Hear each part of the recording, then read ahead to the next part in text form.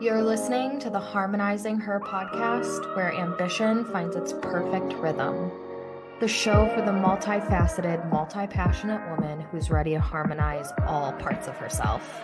Let's get right into today's episode. Welcome back to another episode of the Harmonizing Her podcast. I was supposed to be filming tomorrow, but I just felt so inspired and energized by what I want to talk to you about today that I dropped everything I was doing, set up my filming situation, grabbed my coffee, and we're about to dive in to another episode. And the whole headline that this downloaded in today, I was talking to some of my clients, my mastermind clients, my private clients, and I'm just like, most of y'all do not need a better strategy, okay? Most of you are not lacking strategy at all. And yet so many of you guys are thinking like, if I just cracked the secret code and got the perfect email or hired the perfect person or did the perfect launch strategy, everything would fall into place, and that couldn't be further from the truth. Most of you are not lacking strategy at all, but what you are lacking is belief in yourself, okay? What you are lacking is confidence. The truth is, you're probably not your biggest fan. The truth is, you might be your biggest critic, right? With lots of self-doubt and negative self-talk and essentially perpetuating a story and a narrative over your life that you don't even want. And so a lot of people get wrapped up in mainstream manifestation of like, I'm saying the affirmations and I'm doing the thing and I'm trying to become a match, but to become a match, you don't try to become a match, you become a match. And that has so much to do with shifting your identity. The secret to real success, and especially quantum leaping, growth that doesn't even make sense, because a lot of us are craving that illogical growth. And with those quantum leaps and that level and pace and degree of growth, oftentimes you can't plan every single detail to get there perfectly. But what you can do to help yourself build that momentum is increase your capacity to feel joy. Increase your capacity to feel pleasure. This is a leadership conversation, okay? This is not a marketing talk. This is not a strategy conversation. This is a leadership conversation for you to take ownership and true leadership and radical responsibility over the joy that you feel in your life and the pleasure that you create in your life. And in one of our recent episodes, something that I mentioned that changed the quality of my life was romanticizing my life and creating meaningful moments on purpose. And this has so much to do with identity work and purposefully creating more joy in your life. That is where I recommend everyone listening and watching this spend their attention, because like I told one of my mastermind clients this morning, that is a direct ROI producing activity. Pouring into yourself, reigniting your spark, feeling joy, feeling happiness, loving your life, living in the moment. That's the key. That's the secret. There you go. So this month, I am reading, again, the book 10X is Easier Than 2X by Dan Sullivan. And I resonate with the book so much because so much of the concept that he talks about is identity transformation. And I have been saying for years, my work that we do in my programs and my containers and my coaching, it is about transformation at an identity level. Because when transformation happens at an identity level, again, you become that match and everything around you starts to sync up to where you are. And so the concept of 10X is easier than 2X is that to get to 10X and to grow in a 10X way, like I said, you can't rationalize your way there. And so because when you're thinking in a 2X way, it's very input for output, right? If you want to double your business, the mindset to get there is like, how do we just double what we've done? It's very linear, it's very trading X for Y. And honestly, if you're talking about 2Xing your growth, there are so many ways to 2X. And so that comes with a lot of noise and a lot of indecision and a lot of second guessing yourself. A lot of shiny object syndrome, then imposter syndrome kicks in. It's this like self-perpetuating sabotaging cycle that from the outside is like, it's so clear, like just get the hell out of your own way. But when you're in it, you're like, no, I'm so confused. I don't know which direction. I don't know up from down. There's so many things I could be doing. What should I be doing? And those questions are not empowering ones, and they're not going to give you more of what you want. And what the book says about 10X is that when you look through the lens of a 10X mindset, it immediately eliminates all of the noise. Because if you're 2Xing, there's a million ways to get there. If you're 10Xing, there are very few, if not only one way to get there. So all of a sudden, all this crap and all this garbage and all these distractions and shiny objects, they get eliminated. Now, another thing mentioned in the book is that 20% of your efforts are actually creating 80% of your results. And so if you want a 10X, you have to identify what that 20% is, double down on the 20%, and let go of 80% of who you're being and what you're doing. So something he says in the book is that most people resist the 10X way of being because it comes with a degree of letting go of so much of what you know, so much of your comfort zone. And he describes it like as significant as a loss of killing something you love. And I'm like, holy shit, like that is the raw, real truth. When we're talking about identity transformation, it comes with a grievance and a mourning of letting go of so many parts of you that kept you comfortable and that were really familiar to you. And that's why so many people resist letting go and saying goodbye and parting ways and becoming somebody new, because it is grieving. And the book said, let me see if I can remember this right. I didn't write it down, but it was something along the lines of human beings will do more to avoid loss than to create gain.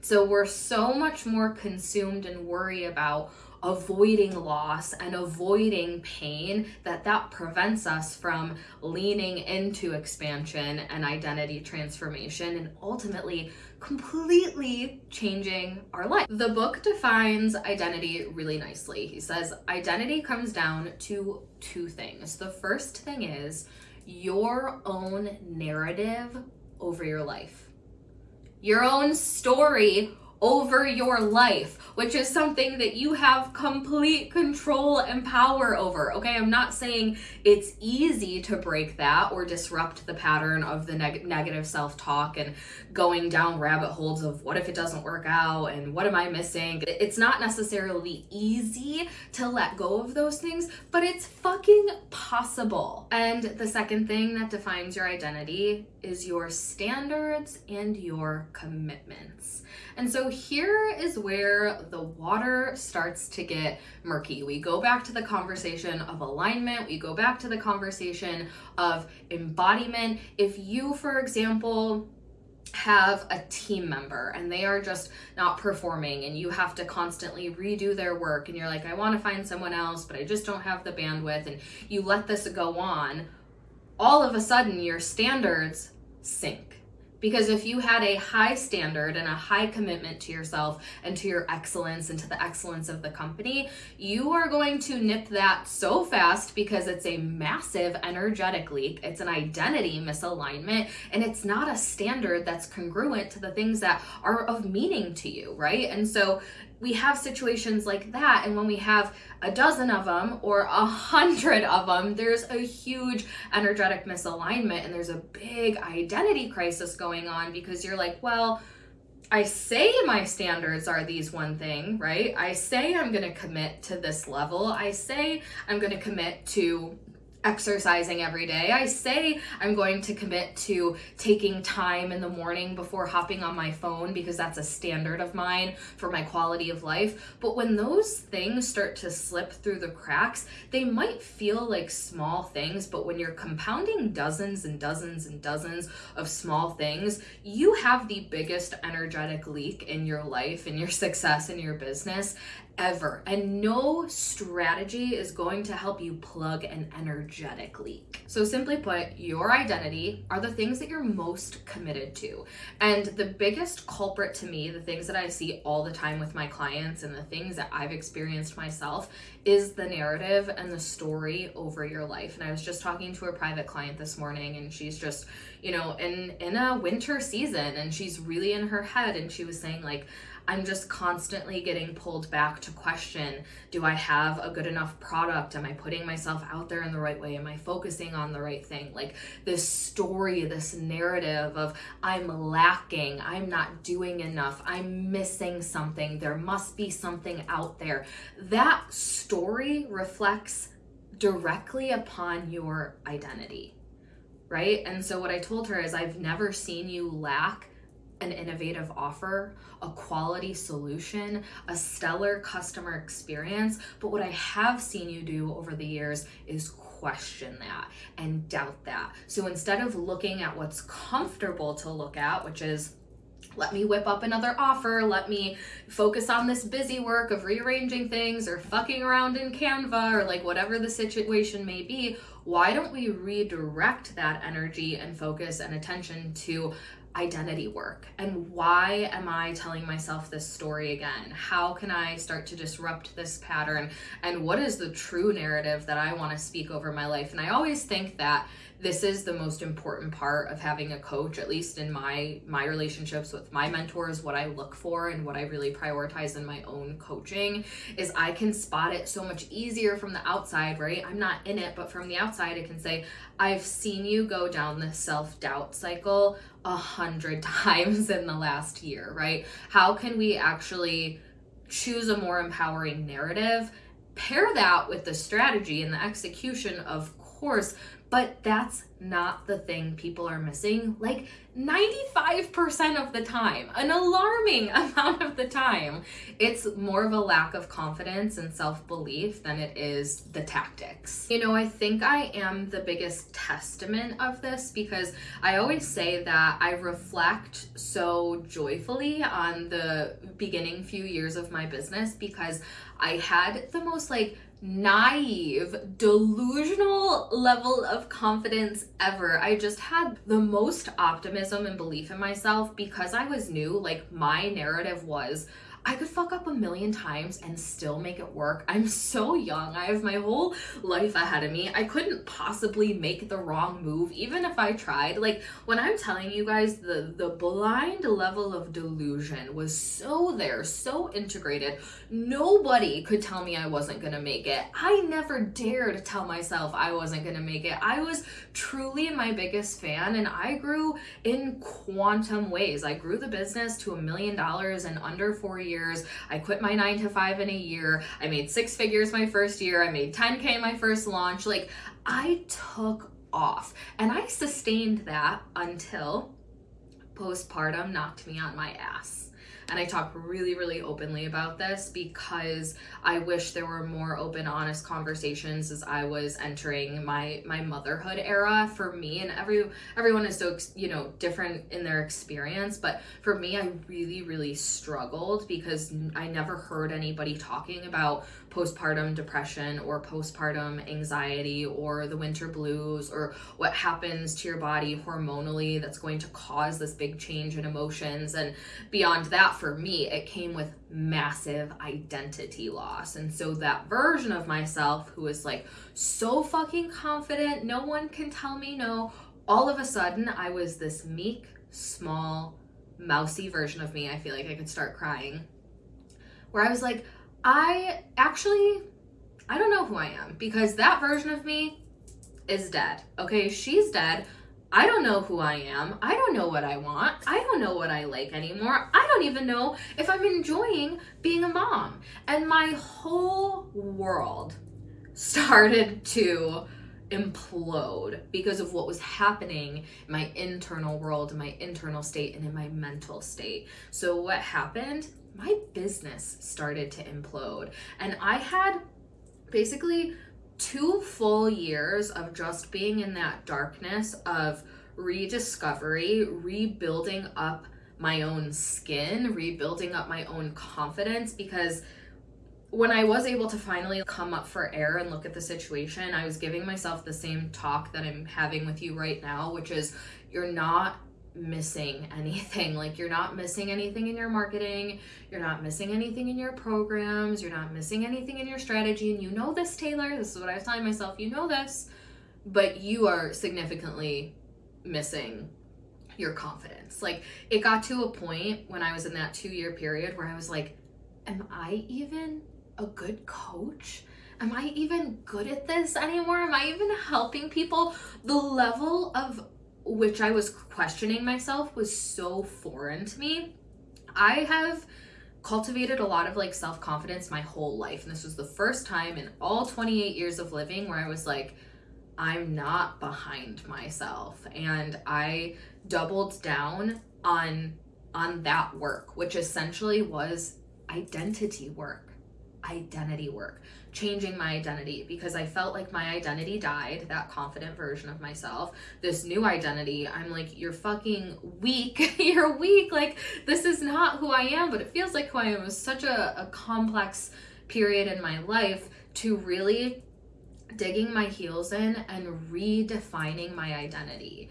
And for me, I actually took a handle on this from a physical standpoint at first. And so last year I was like, it is time to dye my hair brown. And I'm a natural brunette, but I have been blonde since I started dyeing my hair when I was like, I don't know, 14. Like, I've just always been a blonde. And there was just this moment in the summer of 2023 where the identity integrated, and I was like, okay, like, we need to physically represent this in some way. And so for me, that was a big hair change. And I think that's the beautiful thing about being a woman. There's so many playful, creative ways that we can express ourselves from a physical standpoint, that's a great place to start working on your identity and your embodiment. So for me, I was like, I'm dyeing my hair brown.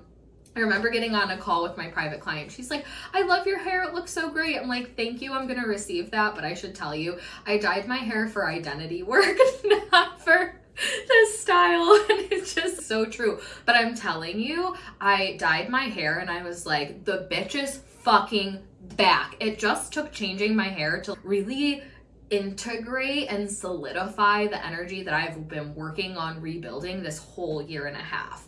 And then I started to explore what other physical representations can really anchor in a new identity. And the narrative that I was choosing is, I am that bitch. Like, I am chic, I am classy, I am smart, and just really going back to Pinterest, going back to the basics and deciding who I want to be. And I started to change my style, and I wrote a post in December.